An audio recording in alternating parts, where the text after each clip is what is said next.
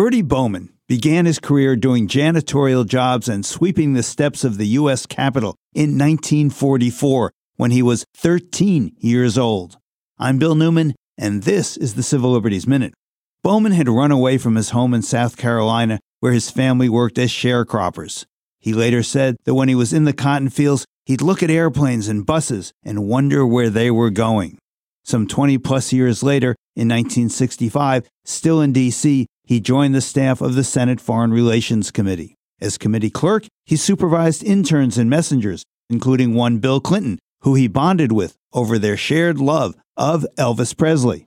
President Clinton wrote the foreword to Mr. Bowman's 2008 memoir, Step by Step, a memoir of living the American dream. And Joe Biden wrote the blurb on the cover.